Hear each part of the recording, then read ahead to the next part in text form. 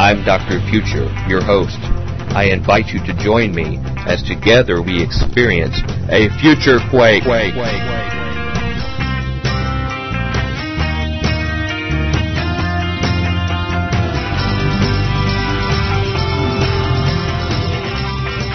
Welcome to the Future Quake Show. I'm Dr. Future. And I am Tom. Not any part of the Sinaloa cartel. Bionic. I'm so relieved to hear that. I was really concerned. I know our listeners were too. Welcome back to another crazy week of Future Quake, where we're going to talk about some of the interesting things. Not too many developments in the last few days, of course, but we'll try to find something to talk about. Brother Tom, get a little closer to your mic there. Am I a little backed off there? Don't you want to be murmuring over there? Exactly like that. Yeah. Well, we've got a bunch of news to talk about. You know, we may be a little groggy in this section here. We're doing a double header today. We just recorded a intense interview for the end of the month for Future Quake, which hopefully everybody's going to like, with a very interesting character that was with us. But today we've got a lot of news to talk about. And before we get into that, I want to be sure and tell our listeners how much I appreciate Stephen in Washington and Cheryl in Connecticut for ordering a book set, Future Quake book set. Sweetness. With Lies the Government Told You, with Andrew Napolitano, and also The New World Order and the Eugenics Wars by Andrew Hoffman. It's a 2-book set. Ladies and gentlemen, if you want to break the ice on this subject with anybody you know at church or family member, this is the way to do it. Get the book set. Just give it to them. You don't have to get freaked out. Just say, hey, let me know what you think. Although I do think it works if you wave your hands around hysterically and show up with a tinfoil hat on. Well, yeah, maybe that would help too, at least getting attention. But yeah. The Napolitano book is a good way to ease people in with somebody they know and give some legitimacy. If they want to see intensity, all they got to do is look at Andrew's book on the front. And it gives you can't get much more intense than that. No, but it gives the Christian extra dimension to it as well. And those people will be ready with a lot of questions to talk to you about. Believe me, you won't have to bring up the subject with people you know. After they read those books, they will have questions for you. Sweet. So if you get a chance, go to the front of FutureQuake.com, order them there. Brother Hoffman's helping us with that. And also, we've got the How to Overcome the Most Frightening Issues We'll Face This Century. Those are available there. That helps our expenses for our ministry, and some books and some other kind of things that we need to interview people and do stuff like that. And also I want to thank Stephen and Lanny in Michigan for their generous donations for our ministry. So thank you so much for that. Sweet. I think that's it for announcements, other than just remind everybody, be looking in July 22nd through 24th, I believe. Yep. The Future Congress Conference. It is all intense future threats with big headliners. Chuck Missler will be speaking there. G. Edward Griffin will be speaking there. Tom Horn, Chris Pinto, a whole bunch of other people. Uni. Yeah. And a couple of other klutzes, otherwise known as Tom Bionic and Dr. Future. Yeah, we go through the back door of the stage. Yeah. Intellectual klutz, as you might say. Yeah, we're under the stairs. They call us out. Always tripping over our own shoes because they're too big for us. We'd like to see you there, though, because same with our big britches. It's going to be a major conference with like 800 talks or something like that, maybe slightly higher on that, but it's going to be very intense. So go to RaidersNewsUpdate.com. From there you can find out everything about it. And I guess that's any other announcements? Well, I think I'd mentioned this last week or the week before that we're still looking for testimonies of people who have stopped sleep paralysis in the name of Jesus. You can send it to me at help@stopsleepparalysis.org or over at Chris White at Nowhere to Run 1984 at Gmail. Send them on there. Yep. Okay, and that first one was help@stopsleepparalysis.org. Got it. Yep. Please help them out. They're trying to do something that can reach out to other people who don't know Christ. Yeah, audio's good. Video, if you want to record a little video, you know, a lot of people are making homemade videos. Mm-hmm. That would be fine too. If you just want to do a written thing, that's okay. Hologram. If you want to do a hologram, you're pretty awesome. Okay. Or one of those gold discs that's like on Pioneer 10. That'd be exactly. Right? If you want to do one of those. Okay. Well, actually, I don't have any use for those, but everything else is fair game. All right. Well, that sounds great, and please help that ministry, you all. It's been interesting. We get some interesting emails lately. I think some people are getting tempted to try some White Castles where they are in different parts of the country. I just want to warn you, if you try the frozen White Castles, they're not quite as good as the hot, steamy ones in the restaurant. And I would take the pickle off before you eat them, but they are ambrosia of the gods. And you know what? We have one of our friends out there, Brother Brett, who emails us every once in a while, a regular listener, who has heard us mention Ultraman a number of times, how we'll deprogram and watch Ultraman after the show. Here he comes from the sky. He got him a DVD and starting to watch it. Far out. So we were talking about how the story of Ultraman sort of relates to the gospel in a weird way. And so, Brother Brett, I'm glad that you listened to us out there. If any of you all want to experience the full Future Quake experience, get you a copy there, Amazon.com, the full set of Ultraman. I think it's like $6.95, and you can watch it right after you listen to Future Quake, and it's like you'll be right there with us. Sweetness. So sweetness and light. That's it for the weird comments. Well, I don't know about that. Or kicking them off. Yeah. One of the two. Yeah. Do you have a story you'd like to start? Where to begin? Let's see. I'll give you a. Well, should I just pick one, or should I? Do you pick one? Okay. Just pick the most interesting one. Okay. Guantanamo Bay files. Al-Qaida assassin worked for MI6. The leaked Guantanamo... That was in my list, by the way. Oh, I'm sorry, man. No, should I move on? No. Okay. Pick it. Read it. An Al-Qaida operative accused of bombing 2 Christian churches and a luxury hotel in Pakistan in 2002 was at the same time working for British intelligence, according to secret files on detainees who were shipped to the U.S. military's Guantanamo Bay prison camp. Adil Hadi al-Jaziri bin Hamlil.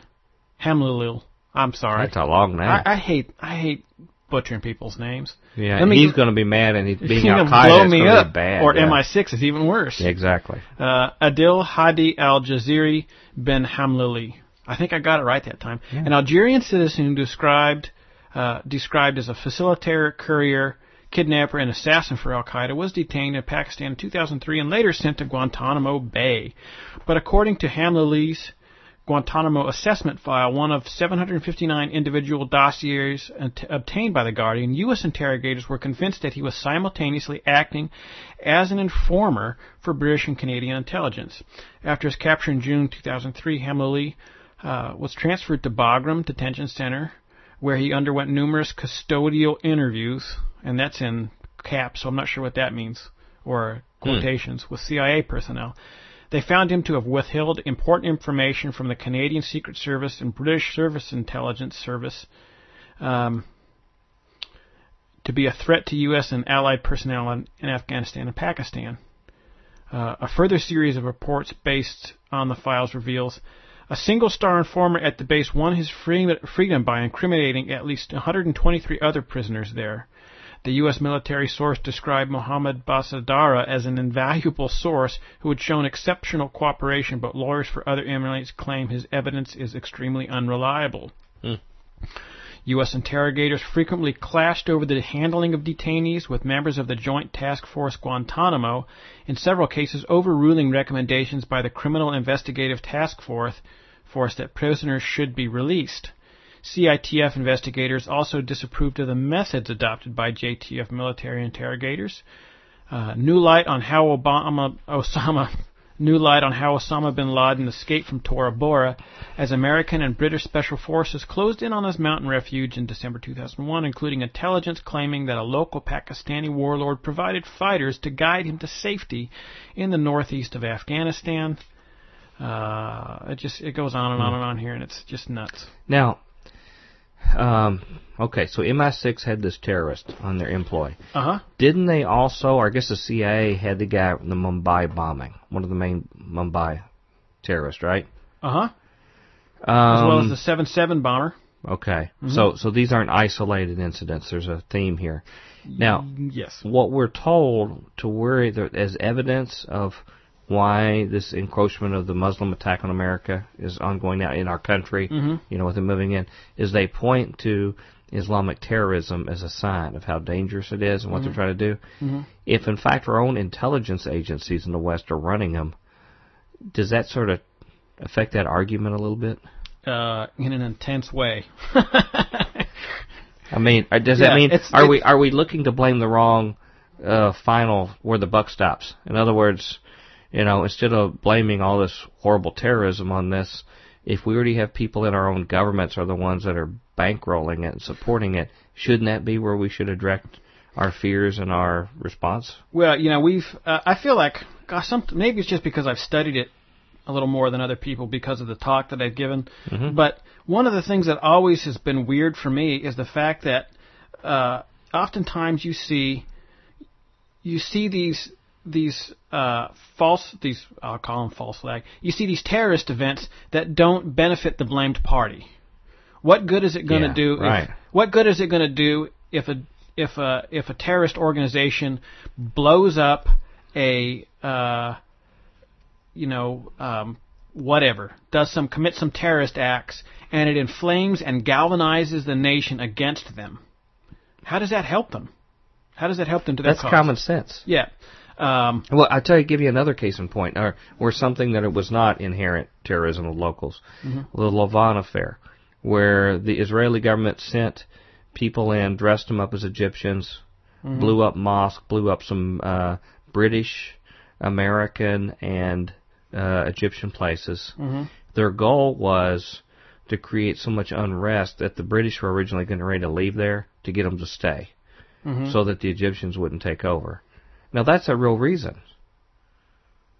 That is a reason why somebody would do terrorism and blame it on somebody else. Here's another one that I'm always fascinated by.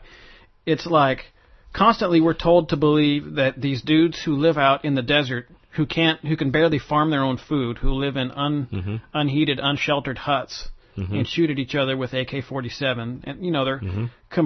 People are always calling them, derogatory names mm-hmm. about dudes that live out in the desert.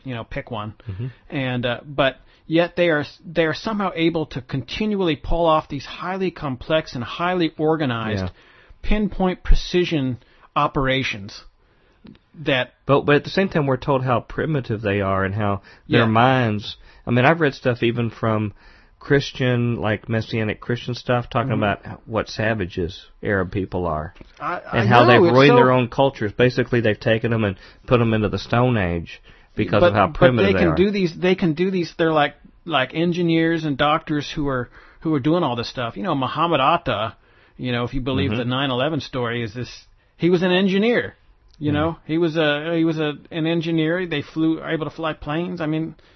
But I've seen their capabilities though, because the Al-Qaida training camps. I've seen the monkey bars, where they'll run up and go across the monkey bars. So it's pretty sophisticated. Yeah, well, in the videos.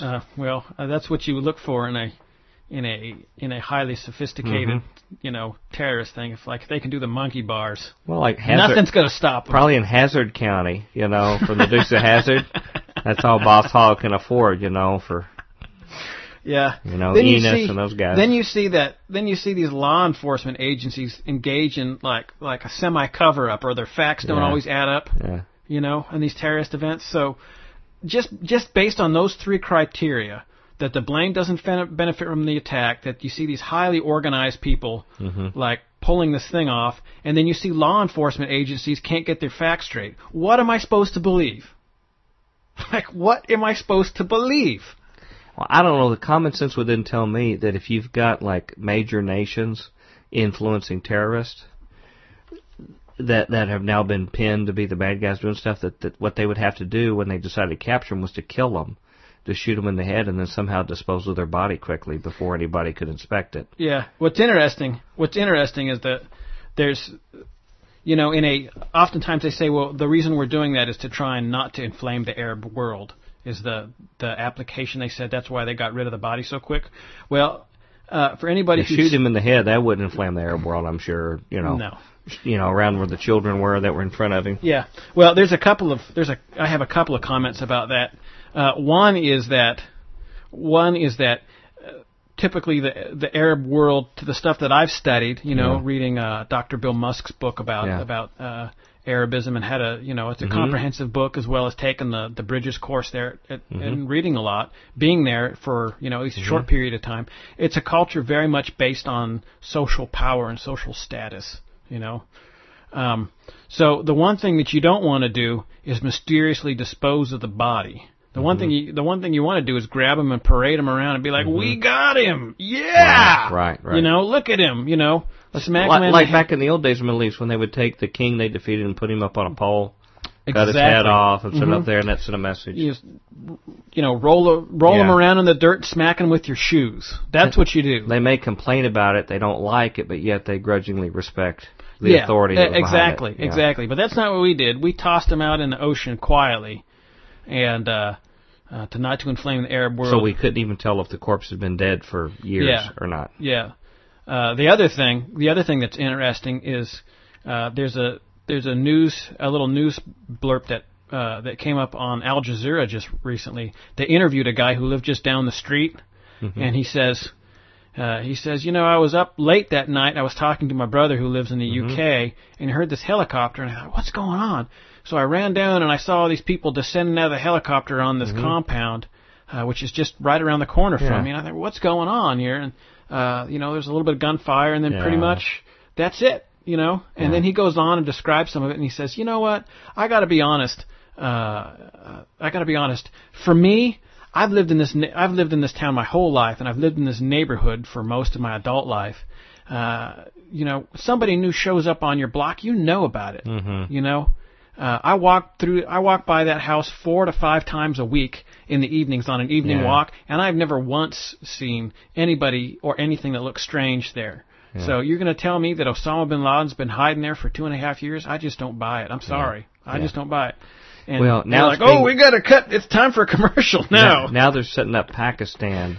And if you hear Fox News and stuff like that, they're all setting it. Oh, they've been guarding him all along. They've been setting him all along. And I'd heard some people early on the radio say, look, they're getting ready to set up Pakistan to excuse taking over their government. And in fact, they may be the real patsy that comes out of all this is the Pakistan government.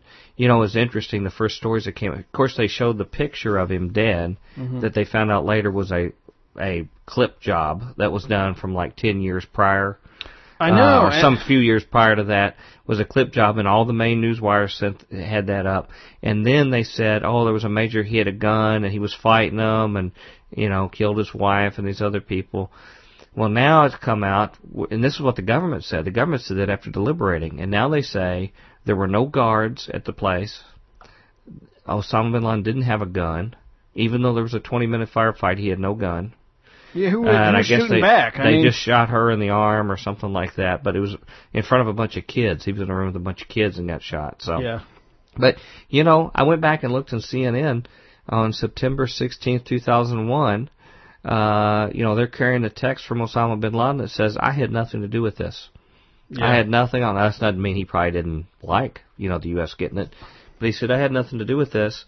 And we didn't hear anything implicating Osama bin Laden, to my knowledge, until December of 2001, when they show a video of a guy who had a white beard suddenly has a black beard, and a guy who was left-handed suddenly writing with his right hand. Yep.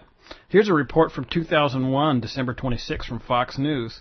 Report, bin Laden already dead. Osama bin Laden has died a peaceful death due to an untreated lung complication. The Pakistan Observer. What year was that? 2001. 2001. Here's another one.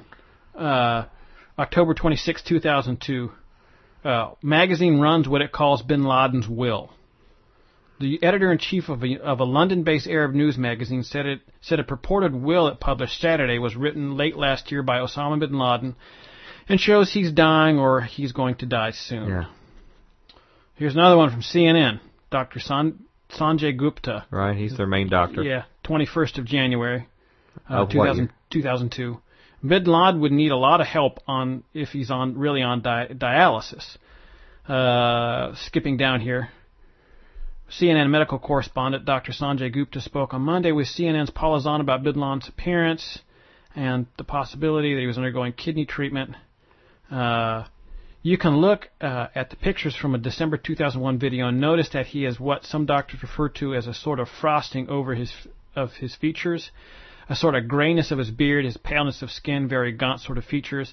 A lot of times people associate this with chronic illness. Doctors can certainly look at that and determine some clinical features. But even more than that, it's sometimes possible to differentiate a specific type of illness. The sort of frosting appearance is sometimes that people a lot of times associate with chronic kidney failure or renal failure. Certainly someone who is requiring dialysis would have that. He's also not moving his arms. I looked at this tape all the way through its entire length. He never moved his left arm at all. The reason that might be important is because people who have had a stroke are at an increased risk if they've also had kidney failure. He may have had stroke, and therefore he's not moving his left side. And he does move his right side a little bit more than he does the left. So some of these of note, it's likely he has renal dialysis. And that's something that you're going to need a lot of water and Henry, and you don't last long like that. Yeah. I didn't want to talk about this very much because it's been talked about so much. Sorry. That's okay. I figured they're hearing it elsewhere and we could hear some other stuff. But it was interesting. I listened to Alex Jones today from the day we recorded it, and he had a fellow on who was the Assistant Secretary of State, I believe. He was right under Henry Kissinger, and he was back on Alex's show in 2002 and announced then that the official word in the government was Osama bin Laden was dead and that they had him on ice, and they would bring him out in the future when they needed to for some strategic purpose. And he was back on the show today. He had asked him to take the interview down previously because it caused some problem at the State Department. And he said, look, it's already out there, I can't do that. And he had him back on today, and he reiterated everything. He said the whole thing with 911 was a total fake job. And this was the Undersecretary of State of the United States. So anyway, I guess we'll just leave it at that. Can I change the subject with a story? Sorry. I just get all fired up when I feel like I'm being lied to. And people don't. Well, I don't find many people buying this story. I tell you, the only ones who are Fox News. Well, Fox News is just drinking the Kool-Aid given them by the government and CIA. Who knows which one of them are agents? They're drinking it, and probably a few evangelical leaders. Everybody else is saying this makes no sense at all. So hopefully maybe that'll turn things. Now, I wanted to read a story that I referred to in our interview last week, and people were totally shocked that I referred to this, and I don't know if they even believed it, so I'm going to read the real thing. This is from Newsmax, the big more right-wing magazine online. It says, Franklin Graham, Trump may be my candidate. The Reverend Franklin Graham, whose father advised several U.S. presidents, says in an interview to be broadcast Sunday, now that was on April 22nd when I had that, okay, that he may back Donald Trump for president if the real estate tycoon decides to make a bid for the White House in 2012. Graham also told ABC Television that he doubted former Republican vice presidential candidate Sarah Palin would join the field of candidates aiming to unseat President Barack Obama. Asked whether Trump might be his preferred candidate, Graham told ABC's This Week program, sure, yes. When I first saw that he was getting in, I thought, well, this has got to be a joke, ABC quoted Graham as saying. But the more you listen to him, the more you say to yourself, maybe this guy's right. The flamboyant businessman has attacked Obama recently in recent weeks, notably repeating the debunked claim that the president was not born in the United States and suggested that he could make a White House run. Recent public opinion polls have found Trump at the top of the pack of Republicans, with former Massachusetts Governor Mitt Romney. Because his incredible integrity, I'm sure. Asked about Romney, Graham replied, no question he's a very capable person. He's proven himself, but did not endorse him, according to an account of the interview that ABC released. Graham, whose father, the Reverend Billy Graham, has met with U.S. presidents of both major parties in the Oval Office since 1950, said he doubts that Palin would run for the White House.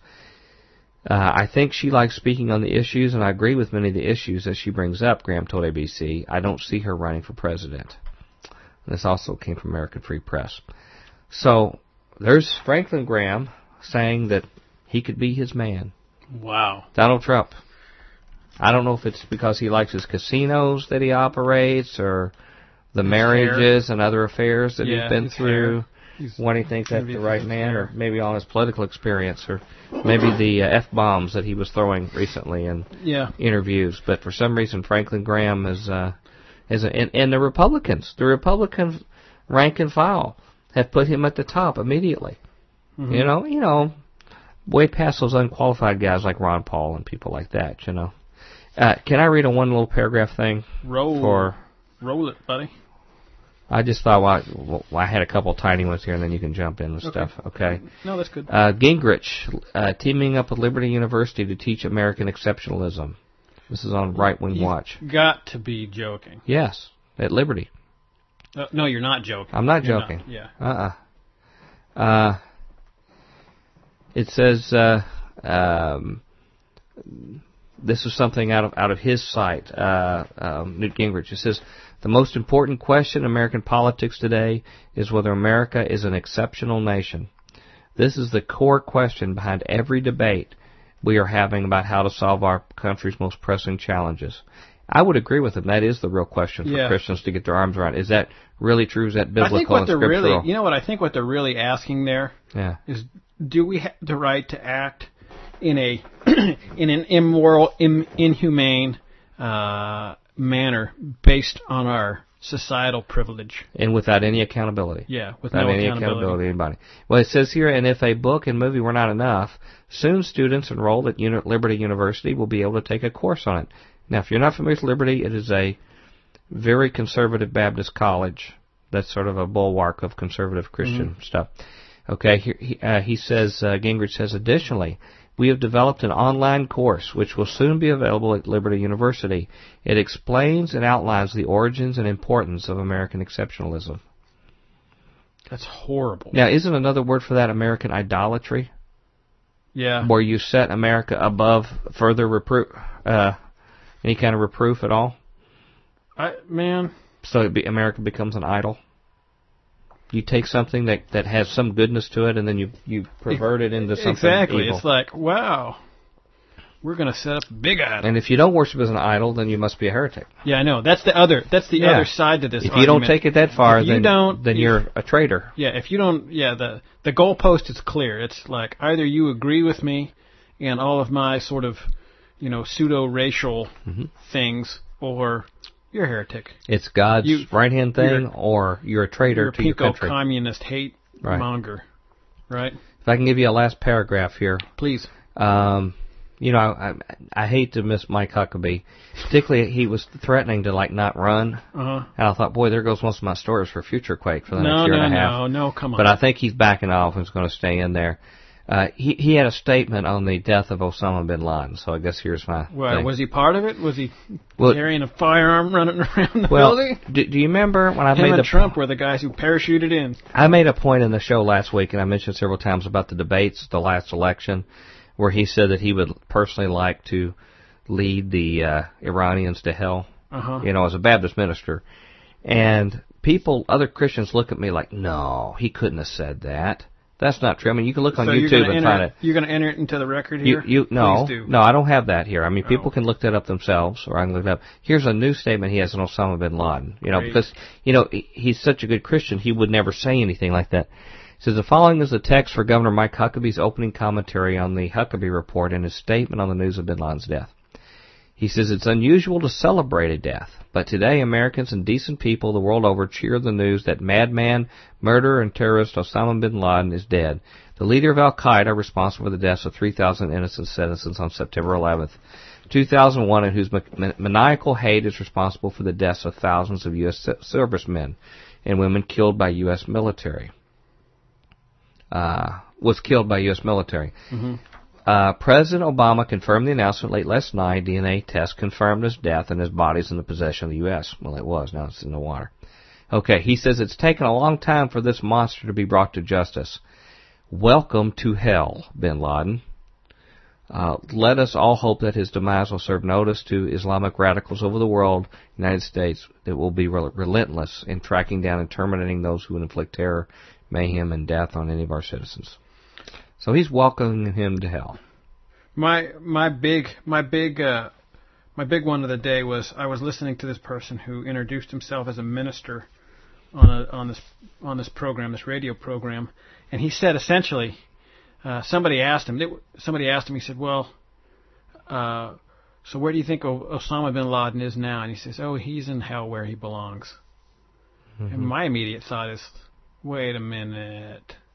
You're a minister. You ought to know that without Jesus, we all belong there. So to say that really belies a far deeper We all thing. deserve hell. Yeah. To say that as a minister of the gospel really belies something far deeper going on in your heart. It shows us not even the mercy of God. God says He is not willing that any should perish, but all should come to repentance. Now, that's not the fact that there will be people in hell. Obviously, there will. I mean, I'm not a universalist. There will be, tragically. But it's not something to celebrate, gloat, make a snide comment about. Yeah, you're going to be in hell. You know, and for a minister of the gospel to say something like that, we should repent even if mass murderers go to hell. Like you said, all of our sins are filthy and worthy of hell in God's eyes. Yep. So, but we should not be gloating over a soul that goes to hell, even if they've made a terrible mess of their life. I just don't. It belies a harshness. There is a harshness I see in the evangelical community. I can't understand harshness toward people who are different than us, people of different faiths. I mean, even these people do bad things. Sure. It shows more about our heart with the way we refer to them. People listening to this should type in Yorba Linda Care, C-A-R-E rally. Let me see if that brings it up on YouTube videos. Oh, you're looking it up real time? Yeah. Here, just making sure that's right. Yeah. So you want to, if you look up Yorba Linda Care rally, a lot of that'll come up. There's a couple other ways you can look it up, but basically it was a Tea Party rally against a Muslim mosque that was having a benefit dinner to raise money for the homeless. Yorba Linda Muslim protest might be a good one. Yeah, Yorba Linda Muslim protest. So they were stopping. They were protesting against the people raising money for the homeless. And it's horrible. There's the scene depicts Congressman Ed Royce, I believe. Yeah. Ed Royce, among others, talking about just like the badness going on there. I got to write this down because this relates to some other research I'm doing. Okay. It's it's entitled here. I'm watching it now. It's entitled "Hate Comes to Orange County." Anyway, hundreds of protesters show up and they're harassing the attendees, saying stuff like, it says "one nation under God, not one nation under Allah," and some dude with a bullhorn is screaming, "Allah is the devil." This is the Westboro Baptist Church kind of stuff. Yeah, but it's also now the Tea Party. I know, but what I'm saying is the evangelical community is slowly becoming Westboro Baptist Church in their own way. Yeah. You know what I'm saying? I mean, just a vitriol, a nastiness, not looking at people as individuals that need to hear about Christ. Here's a list according to the CARE website. It was sponsored by a group called We Surround Them OC 912, Rabbi David Eliezer of Shabbat Yorba Linda, North Orange County Conservative Coalition, Act for America, and Pamela Geller, among others. So it's... Geller is part of the ones with Boykin and these other kind of people. They all are in the same groups. She does a lot of stuff with Gaffney. Yeah, Frank Gaffney. Deborah Pauley, a Republican there, talked about sending them to paradise or knowing a bunch of Marines that would be happy to send them there. One of which. Isn't that funny? Isn't that really hilarious? Yeah, and the crowd just goes, send them to a Christless eternity. Yeah, well, she may not be a Christian, so she may not understand her. I bet you some of those ones yelling alongside her are There's claim plenty to be. of them. There's plenty of them there that would maintain that, I think. There was also... And I'll tell you what, I will get some emails from people, just totally vehement. Me, people listen to our show. When they hear this stuff, they'll think, you're just throwing in with the evil people. Don't you understand the evil they do? Why aren't you trying to resist this kind of stuff? Well, they should watch Hate Comes to Orange County on YouTube. They might agree with it. Well... They may think that's the way Christians are supposed to act. Well, I think that then... there comes a time... disagreement. If you have some kind of threat that comes, like, you got troops marching up on your shore. You have civil government that's there that's supposed to have troops to protect you when they're coming on your shore. There is a time when the community has to stand up when it's a really tangible existential threat. But when you got people who are practicing their faith, when you have people who are trying to do something for the poor like this, and other kind of things like this. You know, it's a different faith than mine. I don't agree with it. But you know what? I don't agree with the Jewish faith. I don't agree with Mormon. I don't agree with Jehovah's Witness. I don't agree with a bunch of them. Now, they'll say, well, these are different. They're all scheming together to conquer us. And I just haven't seen all the detailed plans exactly how that's going to work out perfectly. But what I worry is what it's doing to us, regardless of what their plans are. What kind of monsters is it turning us into? Turning us into, well, at least a portion of them into like sort of kind of like a crazy racist. How are the Christians in that crowd going to be able to go back to those Muslim people and say, I want to tell you about the love of Christ. I was called, I was given a great commission to share my faith with you, to share the good news. And if you choose to, you know, if you're a seeker and looking to please God, here is good news. God wants you because He loves you. How are they going to do that after they've acted like that? Good question. And even if they get persecution in return, isn't that what Jesus said? We're supposed to count it all joy if we get that? You know, yeah. Like, the one thing that doesn't make sense to me is, like, even if you do think that there's a problem there, like, the Great Commission says that you're supposed to preach the kingdom to people. You go forth and do that. It doesn't say stay in a isolated cell and shoot people that might be different than you. You go over there, you get your head chopped off preaching the gospel of the kingdom. You come over here, man, you could preach to their blue in the face on their street corner. If you really loved them. If you really loved them. Exactly. Exactly. This isn't the Muslims are evil. This is reflecting something going on in people's heart that's far deeper. God is saying, American Christians, I'm making this easy on you. You don't have to go over there and bring your life. I'm throwing an underhand ball across the plate. I'm putting one right on the tee. You know, I'm putting them right here in your neighborhoods. I'm putting right in your places. I'm counting on you to share the gospel with these people. And what do? We give them more of the hate that's like what they came from back in their other lands. I don't know. You got another story for us? I've got one if you don't. All right, here we go. Here's another uplifting one. Do you want to hear about the Mexican... People are really hating us talking about this stuff. Sorry.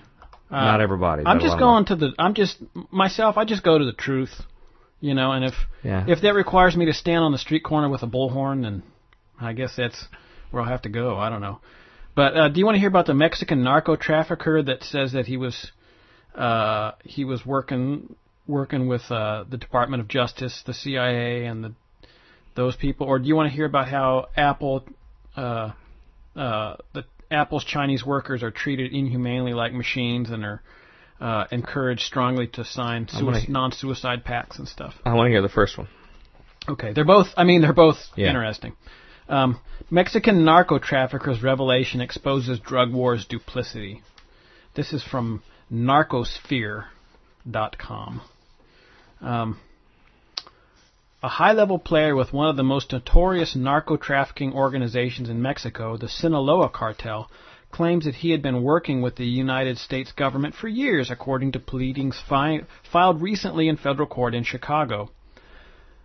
The indictment pending against Zambada Nibla claims he served as a logistical coordinator for the cartel, helping to oversee an operation that imported into the U.S. multi-ton quantities of cocaine using various means, including but not limited to Boeing 747 cargo aircraft, private aircraft, buses, rail cars, tractor trailers, and automobiles. Zambada Nibla's allegation of U.S. government complicity in his narco-trafficking activities is laid out in a 2-page court pleading filed in late March with the U.S. District Court for the Northern District of Illinois in Chicago.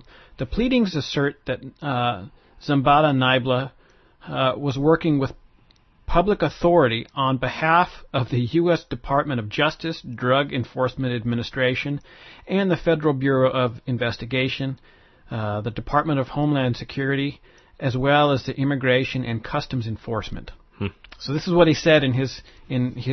This is public now in federal court. In addition to narco trafficking charges pending against him in Chicago, Zambada Nibla also stands accused of serving as an enforcer for the Sinaloa organization, which means he shoots people.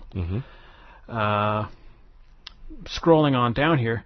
Zambada Nibla's contention that he is essentially a U.S. government informant also takes on an added intrigue with respect to another series of legal cases now pending in the U.S. and Panama.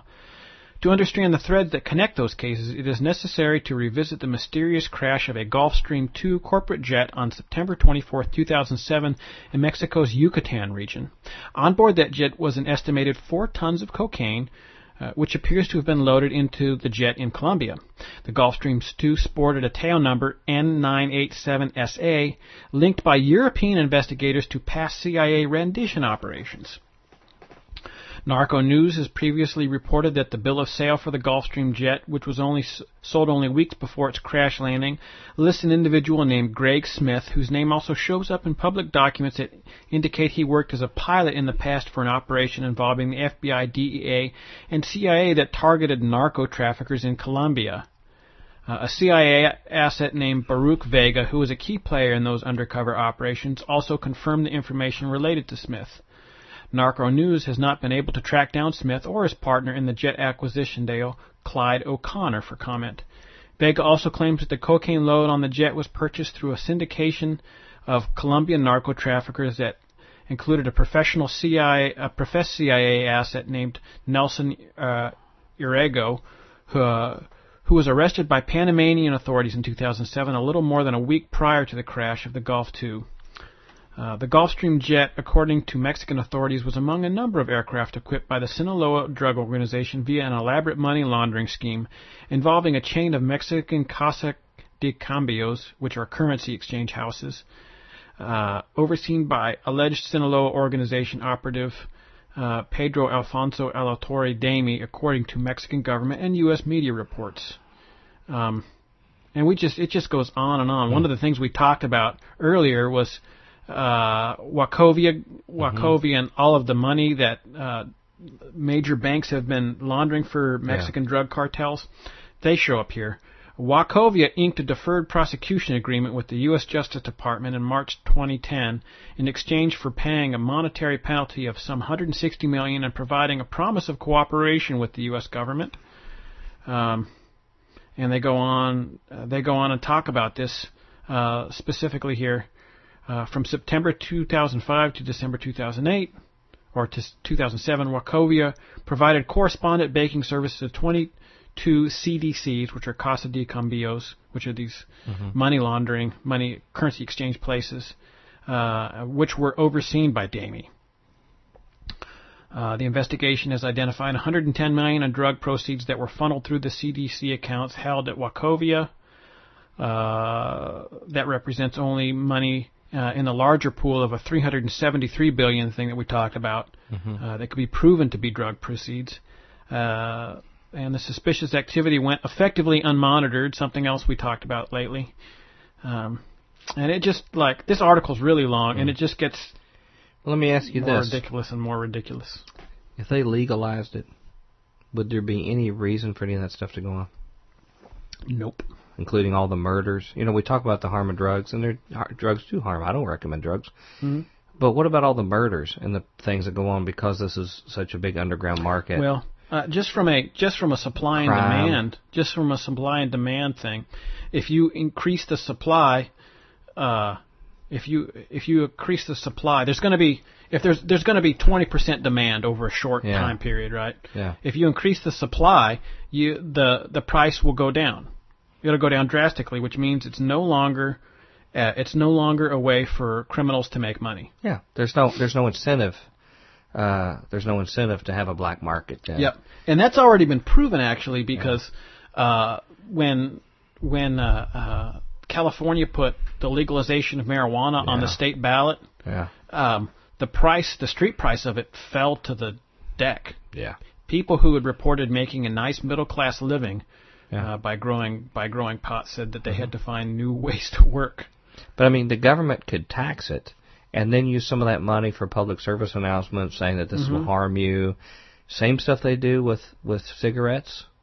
They need to do more of it for alcohol. They don't do hardly anything that's sort of the acceptable drug. But they really play favorites with this stuff. And I just, and of course, more Christians will excoriate me for that. I certainly don't recommend drugs for anybody. Sure, I know anybody hears our shows.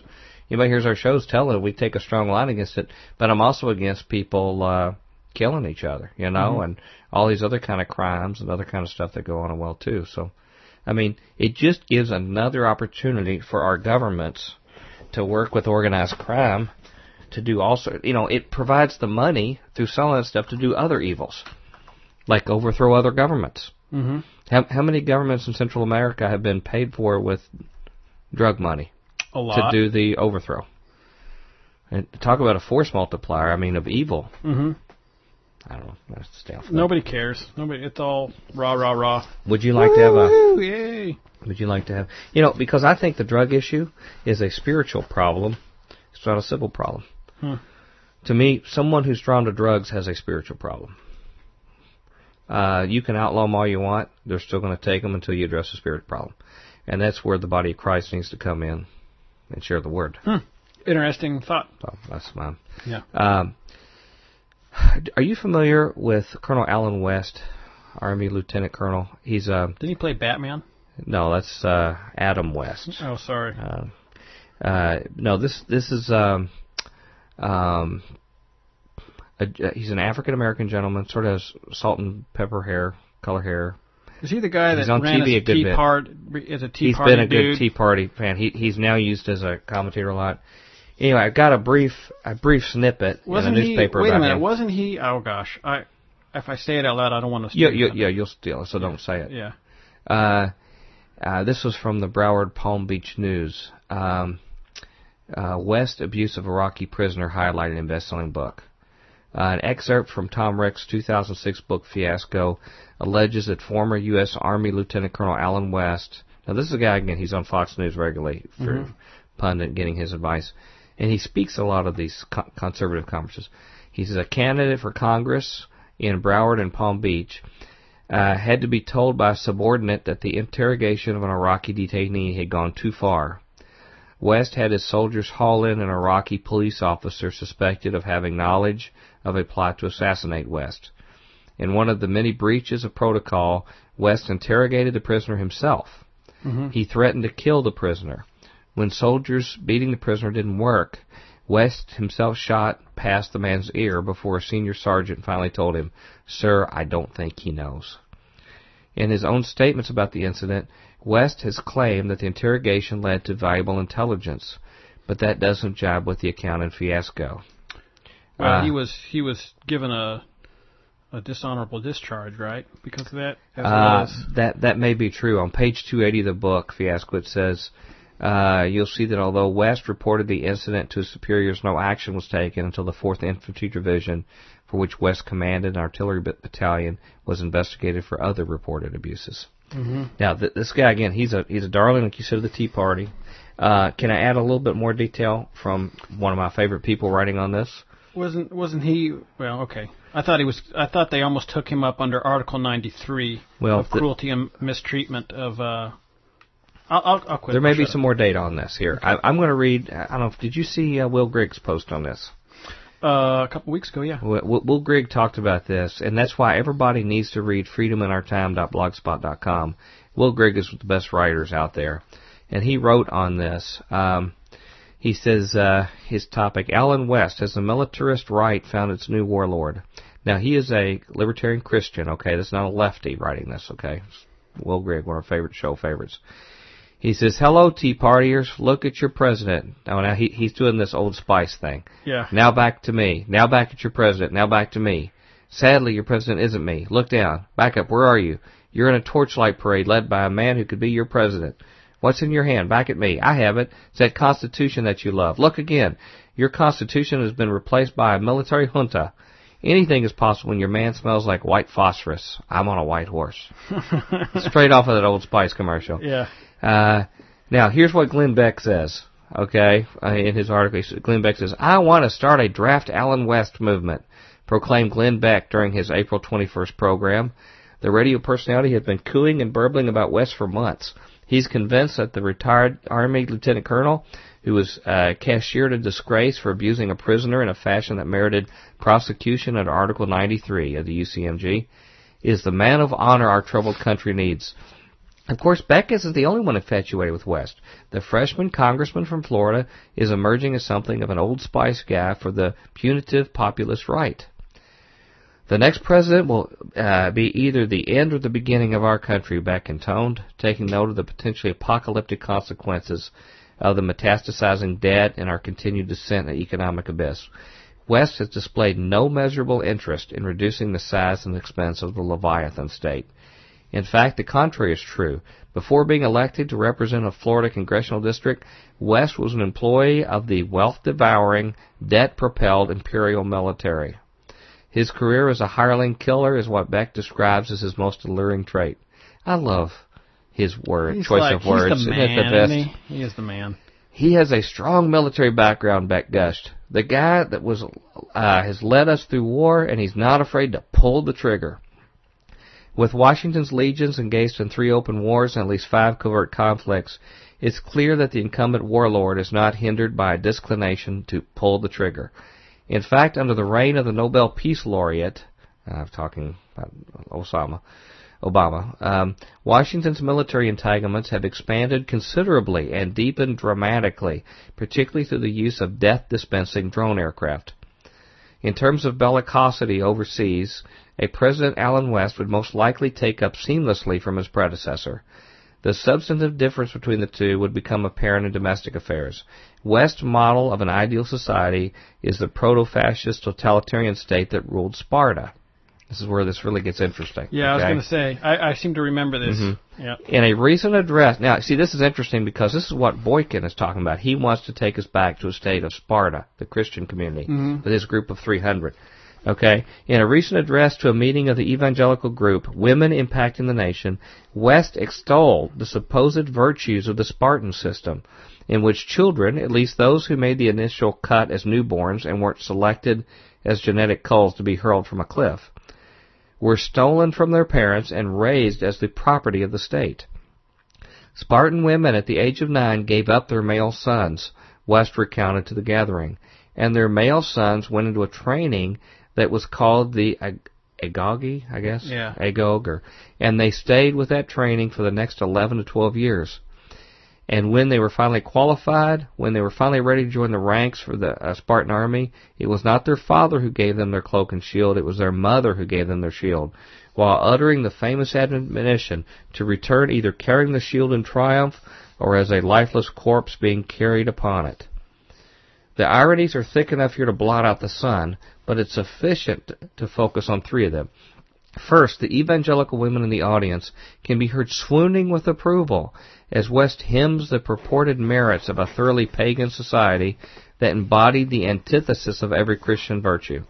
Second, West, who insists that we must either subjugate or annihilate Muslims because, quote, they have no respect for human life, apparently believes that America should remodel itself after a garrison state built on a foundation of institutionalized child sacrifice on behalf of the state.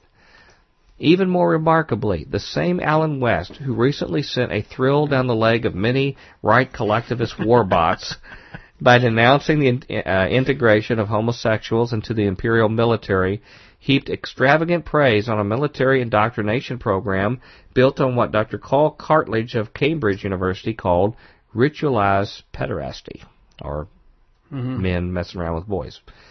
Enforced homosexuality was part of the process whereby Spartan boys became, quote, qualified, as West so daintily put it, for service in the city-state's army. In his book, The Spartans, The World of the Warrior, Heroes of Ancient Greece, From Utopia to Crisis and Collapse, Dr. Cartledge observes that after a Spartan boy's 7th birthday, he was removed from the home environment for good to embark on a compulsory and communal educational system known as the Agoge, I believe. Agoge, I guess. Agoge, yeah. Or raising upbringing. Between the ages of 7 and 18, the boys and youths were organized in packs and herds and placed under the supervision of young adult Spartans. They were encouraged to break the exclusive ties with their own natal families and to consider all Spartans of their father's age to be in loco parentis. At the age of 12, the Spartan male, quote, was expected to receive a young adult warrior as his lover.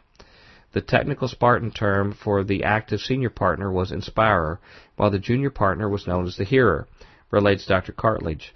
When the Spartan boy reached age 18, he was evaluated for membership in the Krypteia, a police force assigned to control the Helots, a population of civilian slaves who lived under a form of martial law and could be killed with impunity by the Spartan police. If Barack Obama, or even some tertiary bureaucratic appointee in his administration, were to invoke totalitarian Spartan as a model for an American social renaissance, Glenn Beck most likely would suffer a seizure at his chalkboard, and the entire war-bought right would go into convulsions. Alan West's candid endorsement of that vile totalitarian system, however, is seen as, quote, courageous and principled by that same social cohort. Yep. When was the last time you heard a politician speak like this? Squealed an enraptured conservative commentator regarding West's paean to Sparta's child-snatching militarist overlords. Well, let's see. There was that curious little fellow, a bit eccentric, but a decorated combat veteran nonetheless, who about 80 years ago explained, quote, when an opponent says, I will not come over to your side, I calmly say, your child belongs to us already. You will pass on. Your descendants, however, now stand in the new camp. In a short time they will know nothing but this new community. Fleshing out the dear leader's vision, his Interior Minister, Wilhelm Frick, insisted that the primary obligation of parents, schools, and other institutions was to raise youth for service to the Vulcan state. Another version of that same sentiment was expressed by he's talking about the Hitler and the Nazi youth there. Mm-hmm. Another version of that same sentiment was expressed at the Soviet Communist Party Education Workers Conference in 1918. We must remove the children from the crude influence of their families. We must take them over and, to speak frankly, nationalize them. From the first days of their lives, they will be under the healthy influence of communist children's nurseries and schools. There they will grow up to be real communists. A few years ago, the militarist right worked itself into a spittle-flinging frenzy over a video depicting what was described as Obama's paramilitary youth corps. The black teenagers in that video, whose choreographed presentation did have the flavor of a ritual worshipping the dear leader of a third world nation, were enrolled in a Kansas City program for troubled youngsters. This disagreeable episode was an entirely isolated incident. Alan West, on the other hand, has candidly endorsed the idea that virtuous American mothers should give up their male sons to be raised by the state, for the state, that they should teach their sons that there is no vocation holier than killing on behalf of the state, and that there is no act nobler than sacrificing one's life in the state's service. Many of the same people who saw the little odd performance in Kansas City as evidence of a plot to create a monolithic nationwide paramilitary youth corps of fearsome size and iron discipline apparently think this arrangement would be just fine, as long as Alan West were the one in charge. Perhaps he's being coy, but Colonel West insists he's not interested in a presidential run in 2012. If he's sincere in that refusal, he might find himself gravitating toward a different venture promoted by Beck. What one of his publicists describes as a coterie of former CEOs, CIA agents, and military personnel who share his vision to restore the Republic. That's his new group he's forming, Beck. On the basis of prior performance, it's pretty clear that Beck's vision doesn't include a repudiation of the warfare state. The thumbnail sketch of his proposed brain trust suggests that he would be communing with people who have been instrumental in building the vertically integrated enterprise of plunder, bloodshed, and misery, and have profited from it. I find myself wondering if Beck and his clique will gather in some sheltered Rocky Mountain redoubt to prepare for the final economic and social collapse, and then emerge in the aftermath to offer the kind of leadership only seasoned militarists can provide. If this is the case, I'd suggest naming their sanctuary Galtieri Gulch, in memory of the CIA-supported figure whose junta field-tested many of the techniques, military tribunals, kidnappings, torture, summary execution, that are now routinely employed by Washington. Alan West would make a suitable figurehead for a post-collapse American military junta, and I suspect that among his admirers can be found many people who quietly long for the advent of an American Galtieri or Pinochet. Mm-hmm. I suppose it would be progress of a sort to see a black man considered for the role of the man on the white horse. Interesting. Sorry, that was long, but man, I just love to hear his way of looking at things.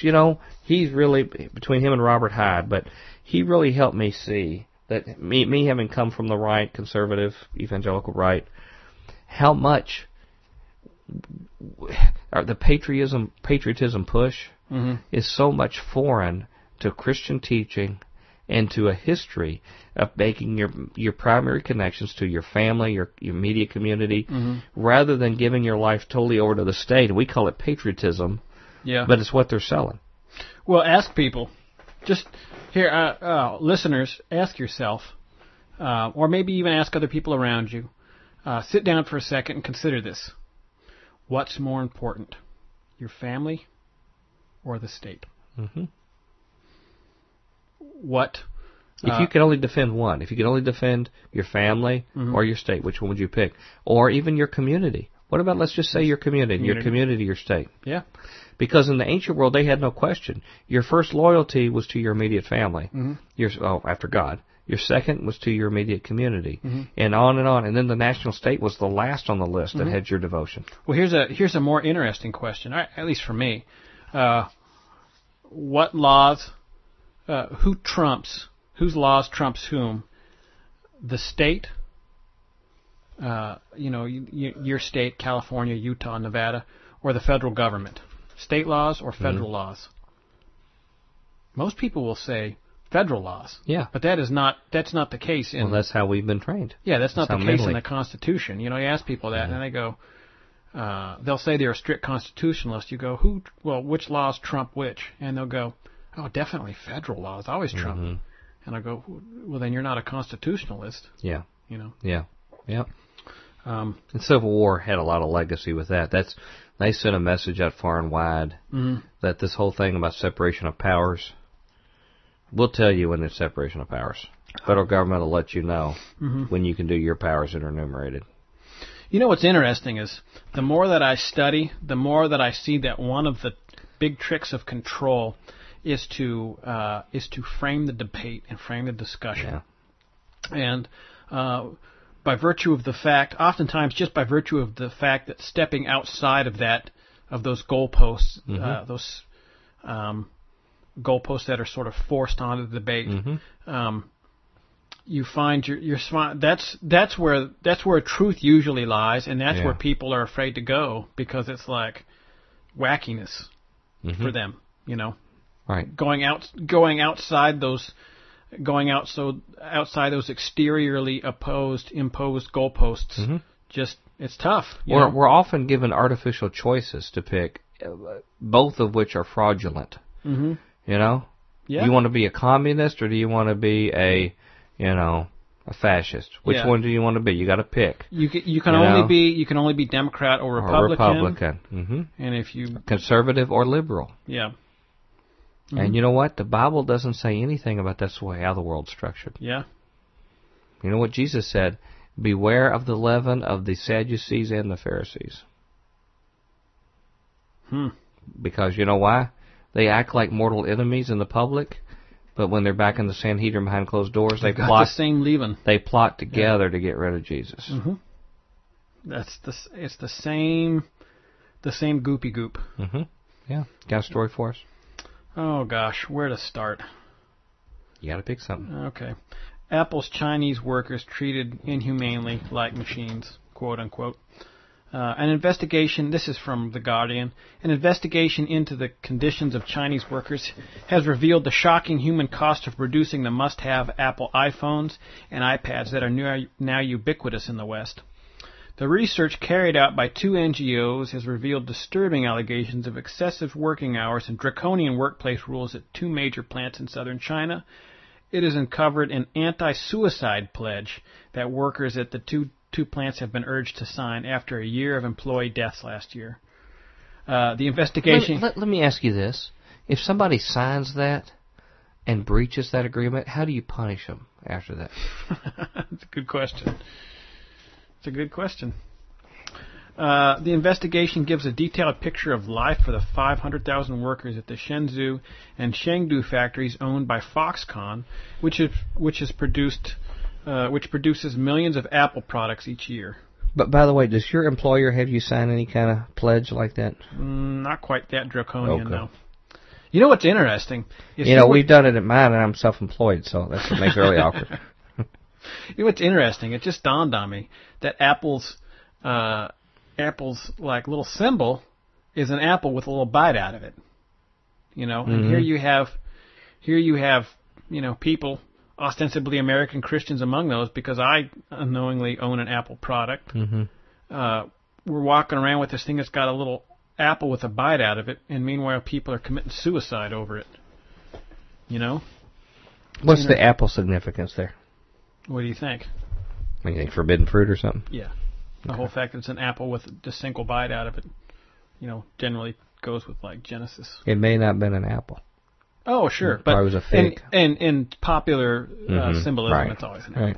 It could have been a fig. Why did they choose that for their symbol? It could have been a pomegranate, for all we know. Do you know why they chose it for that? Why is that? Oh, I'm asking you. I don't know.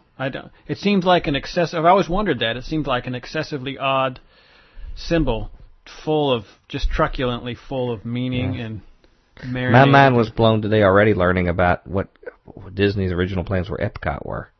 That blew me away. Oh, yeah. You shared that. Do you want to talk about that? Well, I just read some new things today. I mean, it was explicit that he was basically going to be the totalitarian leader of a community of 20,000 people. They had no voting rights. I am Walt Disney, and I am your God. They had no property. These, you know, it was supposed to be an international community or the way of the future, and they were going to be able to control everything, where basically nobody got to own property. And they said when you remodeled your house or when you really didn't do it, but there was no internal government to run this group. Basically, it was like the ultimate corporatism, if you think about it, which is fascism, corporatism, where the corporate people would decide the affairs of the people who live there. It's just like communism, except people don't even, you know, it's like the corporation is in charge instead. Yeah, except they have more stuff. Yeah. Now, they don't get to decide when they get their stuff. It's given to them, but they're supposed to have more stuff. Who knows?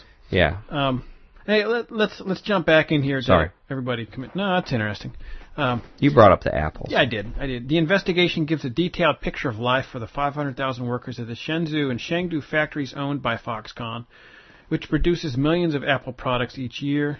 The report accuses Foxconn of treating workers, quote, inhumanely and like machines. Among the allegations made by workers interviewed by the NGOs are claims that excessive overtime is routine, despite a legal limit of 36 hours a month. One payslip seen by the Observer indicated that the workers had performed 98 hours of overtime in a month. Wow.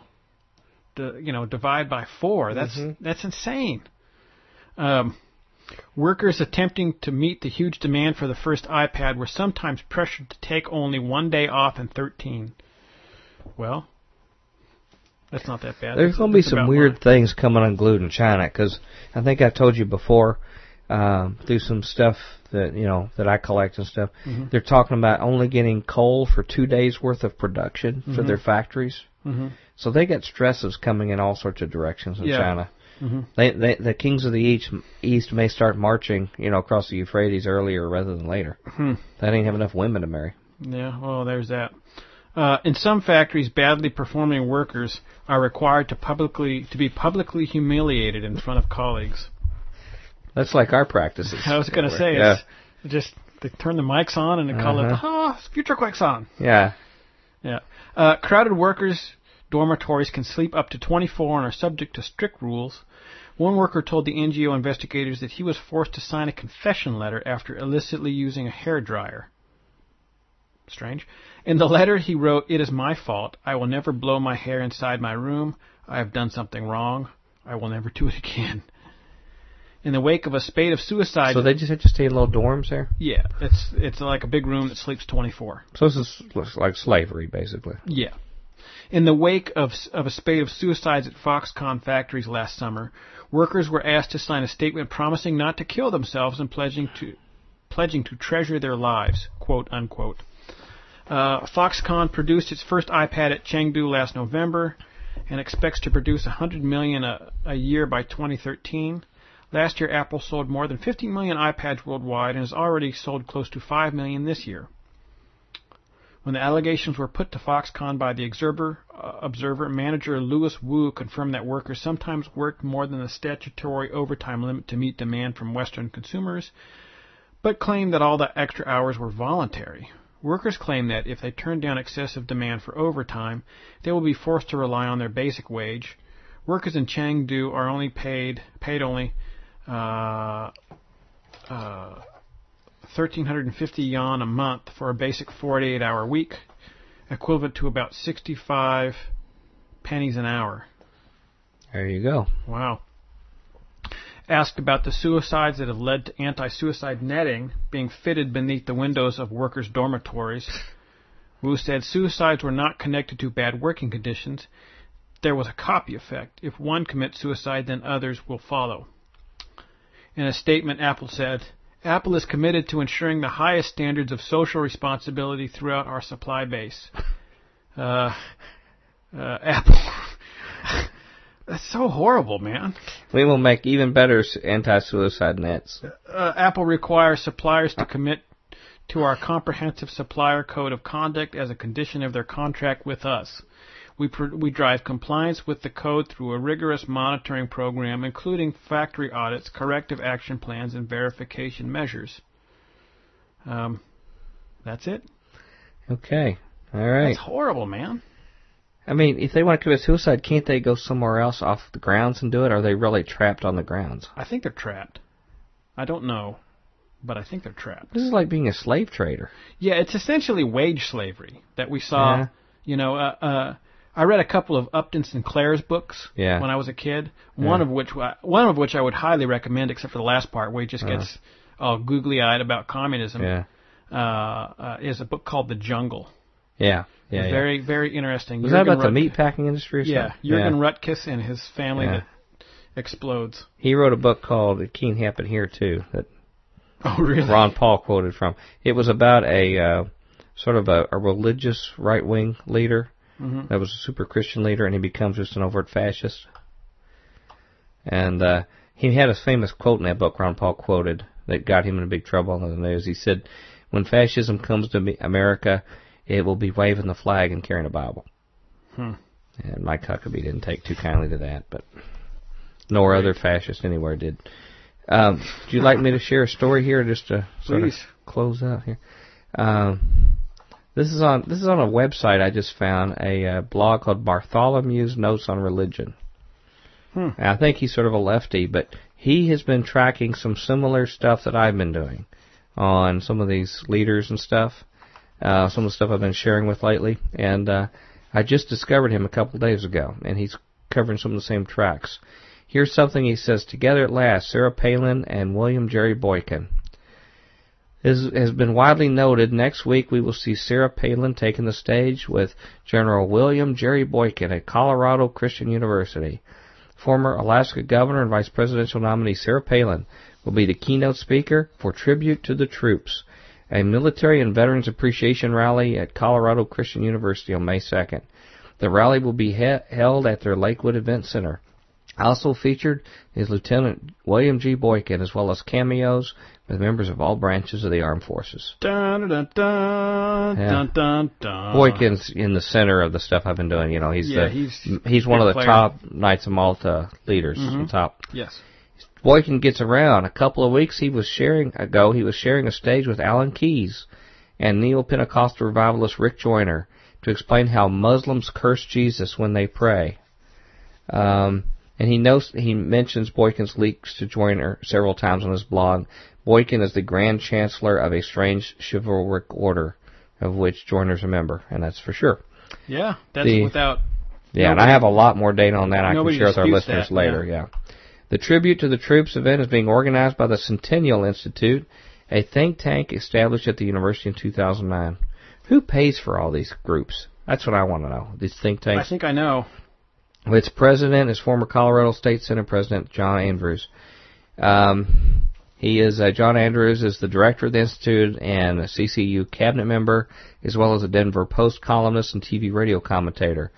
He was previously president of the Colorado Senate, chairman of the State Policy Network, and director of TCI Cable News.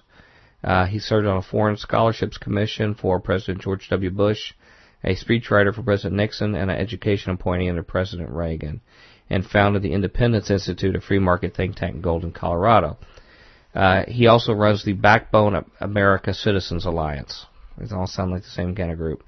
Boykin has spoken at CCU previously. According to an article by Andrews in the Centennial Review newsletter, The Sharia Awareness Project, a campus Sharia just always happens to come up incidentally. Allie thinks it's a Sharia only thing going on in America. Around. Yep. A campus lecture series began when Centennial Institute opened its doors in 2009.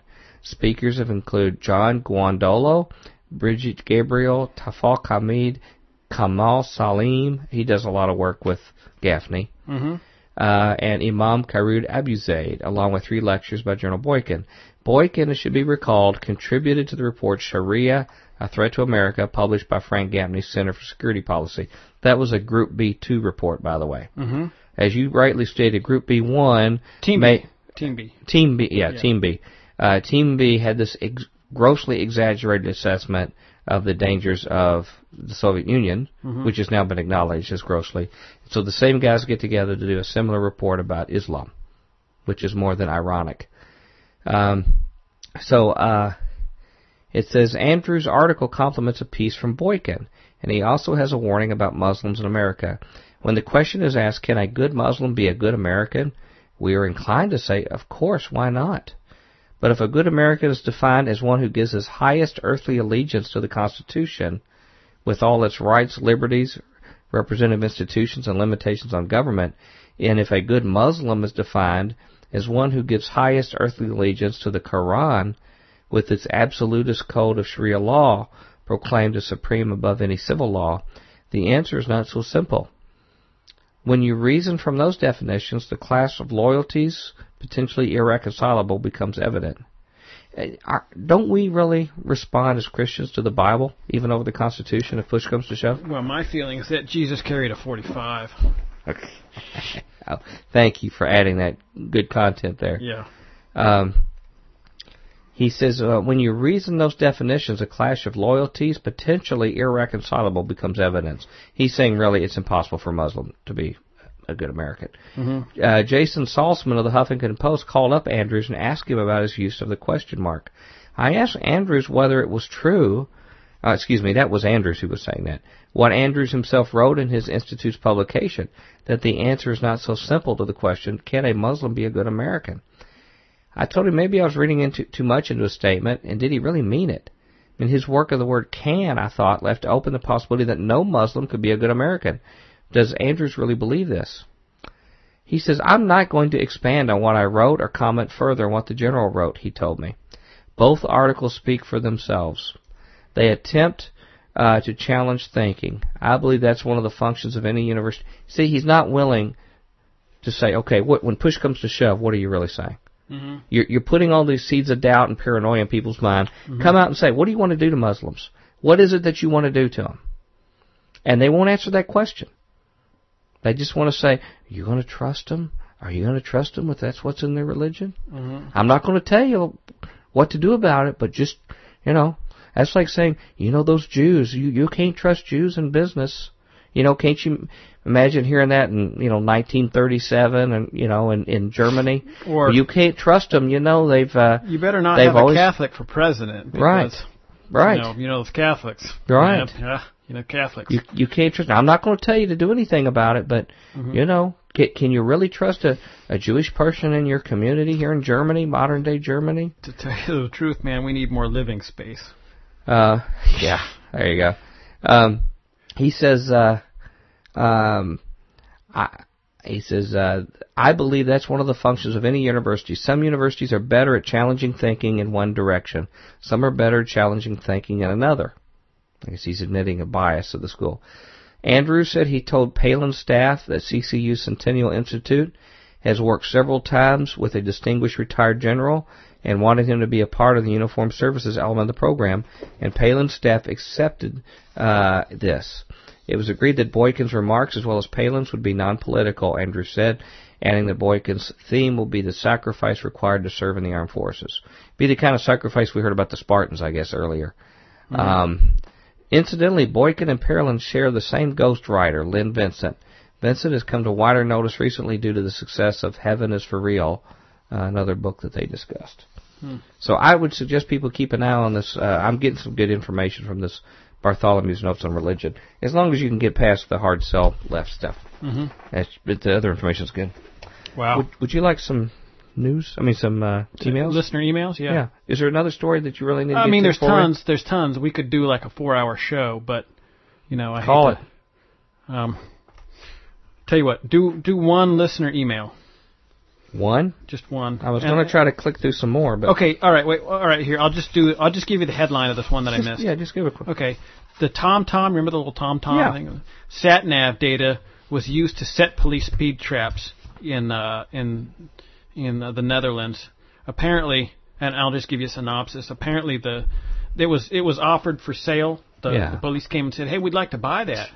Just for statistical purposes. And they went, okay, as long as it's for statistical purposes. And they bought it, and they used it to set speed traps.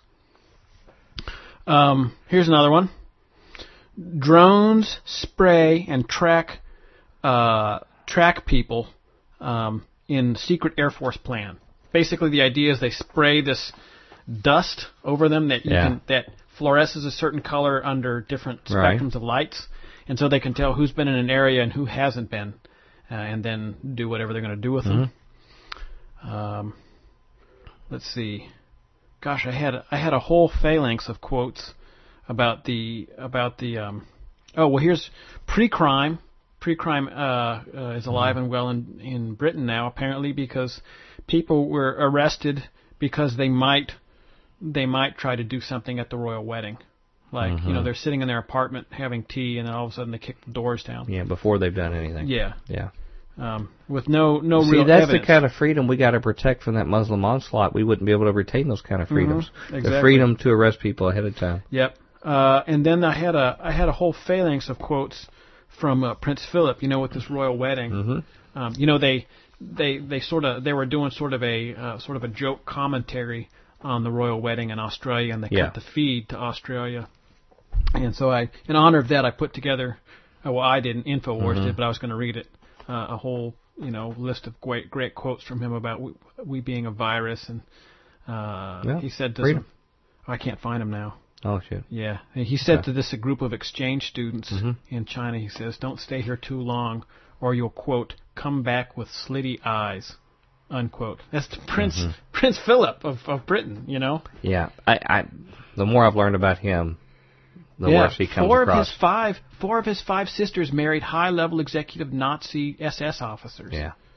That's like, man. And of course, Edward, he was big into it. Yeah, he was over there, man. He was like hanging out. I love this place. Yeah. Like, those are our great British forebears, who actually move us like a puppet, basically. Well, yeah. Okay, anything else? Okay, that's it. I'm done. Okay. Because I still got a lot of emails to catch up, but we're not going to do this long. We got just a few minutes. I have to call it a day here. This is from Cindy. We haven't heard from Cindy in a while. She says, Dr. Future and Tom, I just want to let you know that while you were doing the story on the blessed idol worship meets, that I couldn't help to laugh out loud, especially to Tom's snorts, guffs, and comments. Seriously, I think that was when we were talking about how the halal meat was getting people all worked up, and the whole thing about, if you don't know, it's blessed by idols. So. Yep. He said, seriously, you could take it on the road if it weren't so horrifying that the American church might buy into all this nonsense.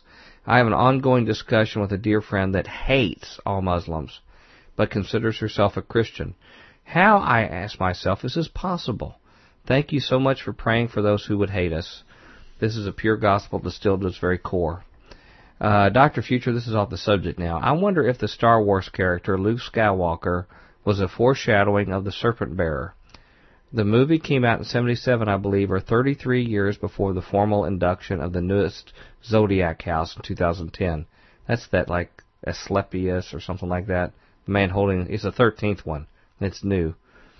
Luke is it says in thinking of it, the constellation depicts a man walking the sky. Luke is a form of Lucius. In many sites giving name meanings tells us that this is translated as light. Lucifer is derived from this as well. Interesting is in that our Lord saw fit to name his greatest messenger of the gospel Luke, and the greatest deceiver of a false light Lucifer. You'll remember that in later installments of the series, Luke's enemy was Apollo Creed. I thought that was Rockies. I was going to say, I'm trying to remember the Rocky theme song, but I can't. And situated in heaven, the serpent bearer is the opposite of the constellation Orion, or another man constellation. Just random thoughts. Thank you again for your service to God's remnant. Blessings, Cindy. That was interesting. Thanks, Cindy. Interesting email, Cindy. Yeah. This is from our dear friend Von Glitchka. Von Glitchka! Okay. And if you want to check out his really just awesome graphic art, I think I can say his name, go to vonglitchka.com, and that's vonglitschka.com. vonglitchka.com. Glitchka! It's really cool. Yeah, and it's fun to say. Yeah. I don't know if he appreciates that. Oh, man, I'm sorry. I mean, I'm tempted to, too, but he's such a cool guy. Yeah. And a good friend. He says, Mike, in 2002, I decided to go to a CBA, I think that's Christian, like, book something, CBA convention in Anaheim. California Bluegrass Association? I don't think that's it. I thought the investment to fly down and make some contacts with various publishers offering my design services to them would be a good way to use my talent to benefit the kingdom. Unfortunately, what I ran into was much like what you described in your interview with Derek Gilbert. Marketing psychobabble wrapped in a thin veneer of Christianese. Yikes. Capitalism that uses a, quote, cross instead of a T, if you will. Picture that, capitalism with a big cross in it. I was unable to make any contacts, but realized that I really didn't want to help promote a lot of what I saw. I walked into one room, and there was a huge booth for Benny Hinn with a life-size cutout of him standing next to a table of his latest book stacked on it. I'm still amazed this nutter has Christians who still buy his theological shtick. Oh, man. So I decided to have a little fun. I took out some Post-its I had in my bag and drew a speaking bubble on one and wrote, "Hi, I'm a false teacher" on it. I bet that went over big. I then pasted it next to Benny's head. I then walked off and stood across from the room against the wall and just watched how people reacted to it. People walked by, slowed down to look at the book display, and then would bought the sticker, and everyone would chuckle and move along. No one ever pointed it out to the booth people, but it must have stayed on the cutout for about 20 minutes until someone in the booth came out after a couple was laughing and looked around and spotted it. He tore it off and read it, then put his hands on his hips, furrowed his brow, and started looking around the room and spotted me as I was laughing. He just glared at me, and I just waved and walked off. The more I've thought about that story over the years, the more I realize it's kind of reflective of how the church as a whole responds to distinct false teaching being marketed to Christians in general, through so many modern venues now. Many notice the lunacy and just laugh at it, but never directly address it or call it out, or hold others accountable for its danger. They keep walking along. Other Christians protect these private theologies and embrace them, scorning anyone who makes fun of them or questions them as unspiritual or heresy hunters, etc. Get that? Heresy hunters. Heresy hunter, heresy hunter. Okay, I appreciate what you do with your show. You don't pull punches, but you still have fun. Keep hunting the heresies the way you do. I value that so much. Thanks, Vaughn. And Vaughn, we appreciate you so much. You're a cool guy and a good Christian. Okay, maybe one or two more. This is Brother Dan. He says, I am a Christian living in Canada. I happened to discover your show as a podcast about a year ago and have followed Future Quake ever since. You have some amazing and mind-expanding subjects. Love your and Tom's humor. We know some people don't like our humor, but we don't hear as much from them. I'm providing a link to the Vigilant Citizen for your interest as well as your consideration as a future guest, which is it's a good website for info. I asked him a little bit more about himself. He says, hey, Dr. Future and Tom, he says, I'm a retired police officer running a bed and breakfast with my wife of 36 years. It's Tranquil Woods Victorian Inn. So if you want to go to tranquilwoods.ca, tell them Dr. Future and Tom Bionic sent you and be a bed and breakfast with Futurians there. Sweet. Maybe listen to Future Quake there. It's interesting because I'm thinking about doing a quick little road trip up to Canada sometime this summer. Let's go. Yeah. Wouldn't that be cool? We'd be in another foreign land with Future Quake. We could do a broadcast. You probably hadn't planned for me to be there. No. Cool. You can come. It's just sort of like I gotta do one cross country road trip a year. Okay. Well, this would be up.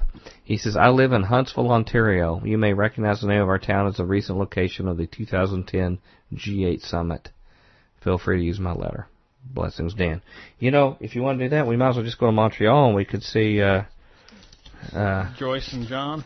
Yeah, John Ross. I don't know if I'm on a first-name basis with them, having never met them, so maybe I should wave off. I don't know if I'd want you to meet them. You might lose control.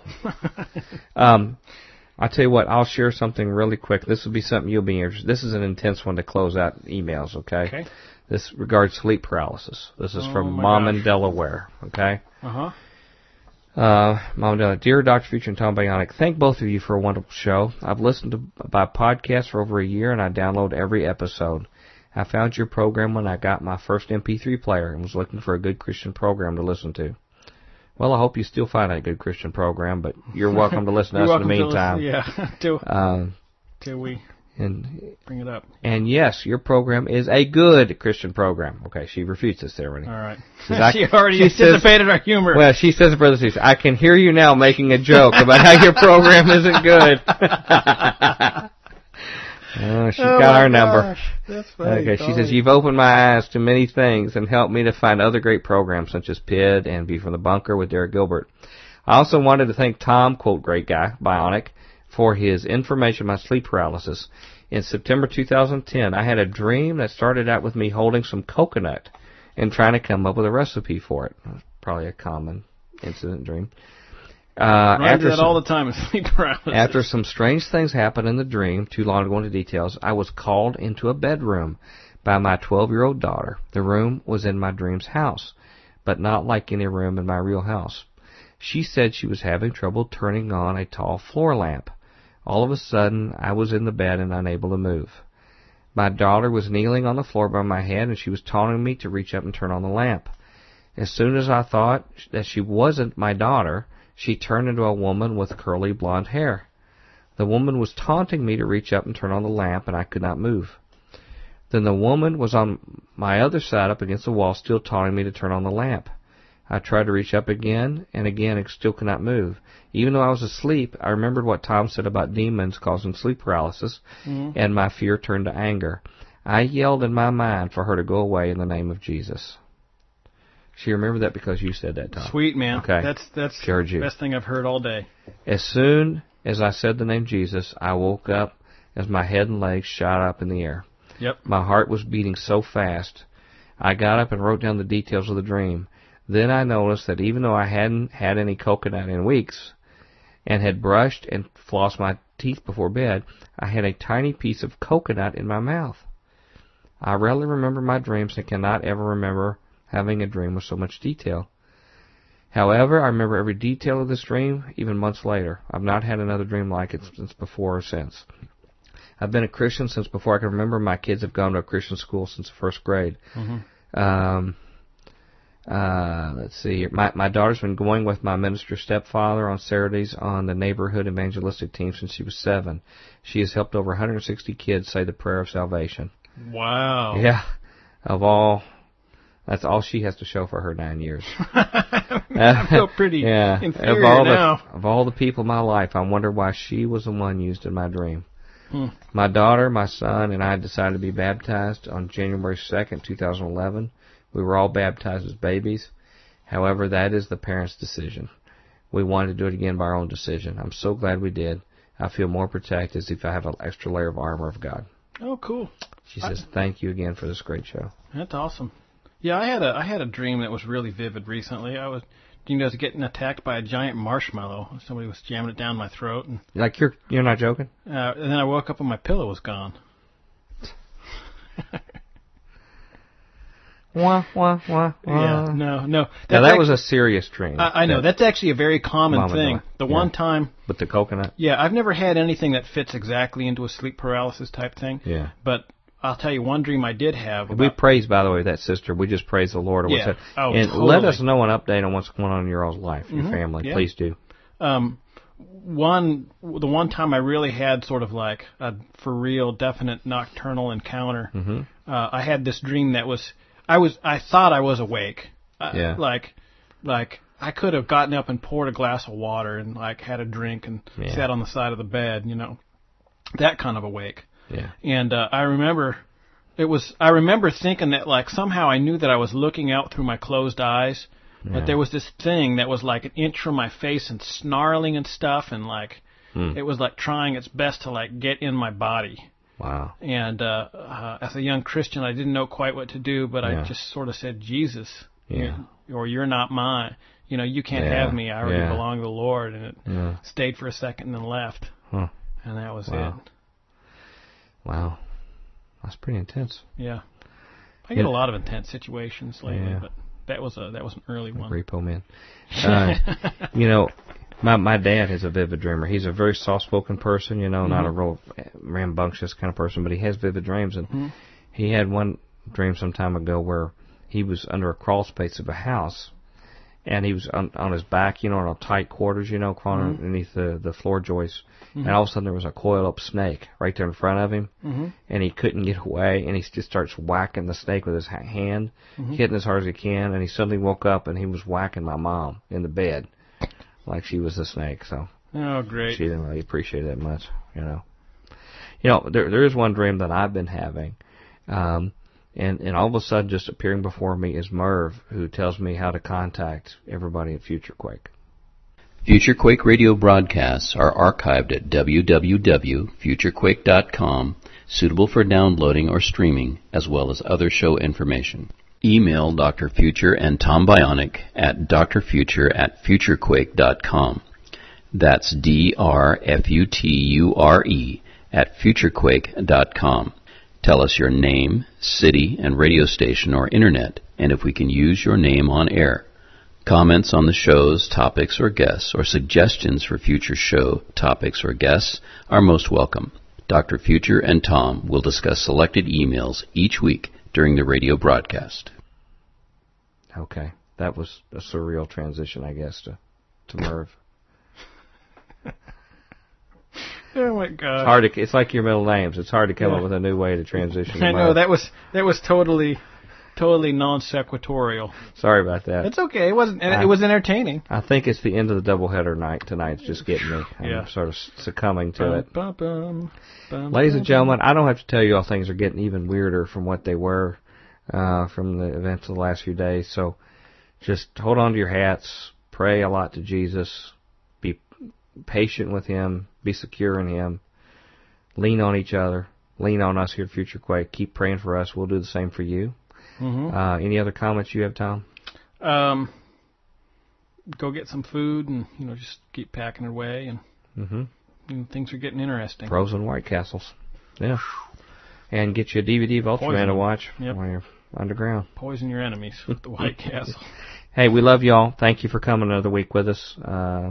We got some special surprises and some guests the next few weeks. But until then, we hope your future's always bright. Have a good day. Ciao. Join us next time as we dare to experience another aftershock of a future quake.